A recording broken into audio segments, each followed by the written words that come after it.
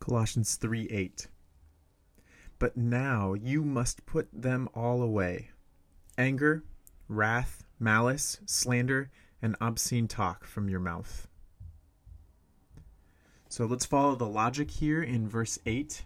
In verse 5, Paul says, "Put to death, therefore, the members, the earthly things in you." The therefore ties it back to verses 1 to 4.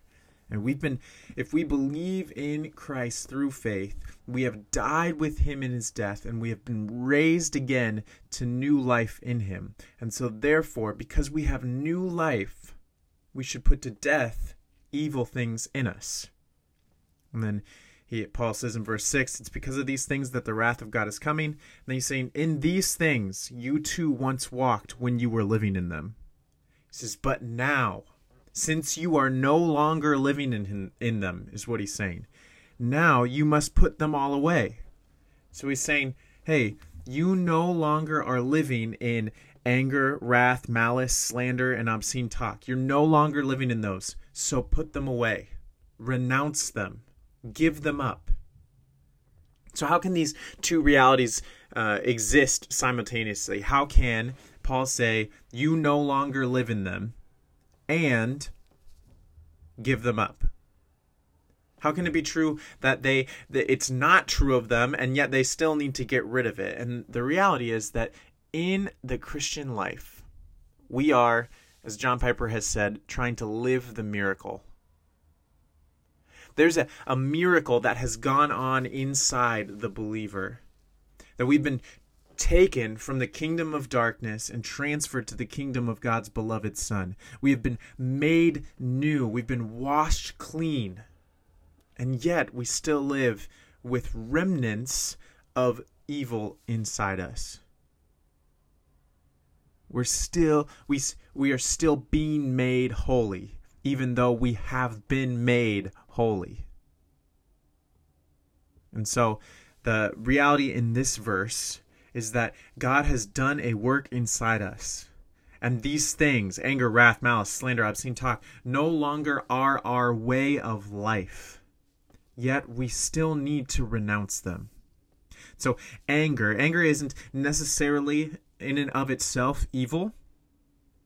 Anger is, if it is righteously channeled, is a good emotion inside us. We should feel angry when people are abused. We should feel angry in the face of injustice. But the anger that Paul is talking about here is relational anger between two people that is that is not right.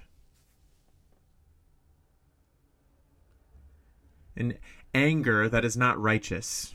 We need to put that anger away. We need to be quick to listen, slow to speak, and slow to become angry, for the anger or for the righteousness of God is not seen in those who are consumed by anger. We need to give up wrath.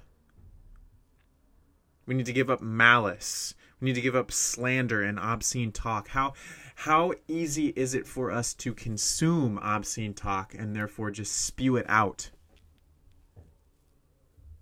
How easy is it for us to hear slander without standing up against it and therefore slander others ourselves? So the lesson here is that we need to be careful how we relate to one another in light of our new life in Christ.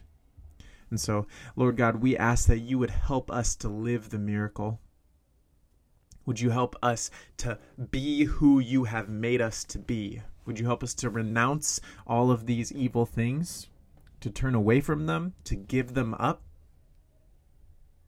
Would you help us to do that not by our own strength, but by your grace, because you've already made these things true of us? This is not our way of life, so why would we still do these things? And so would you help us to finally and completely put these things away from our lives? And it's in Jesus' name I pray this. Amen. And that is Colossians 3, verse 8.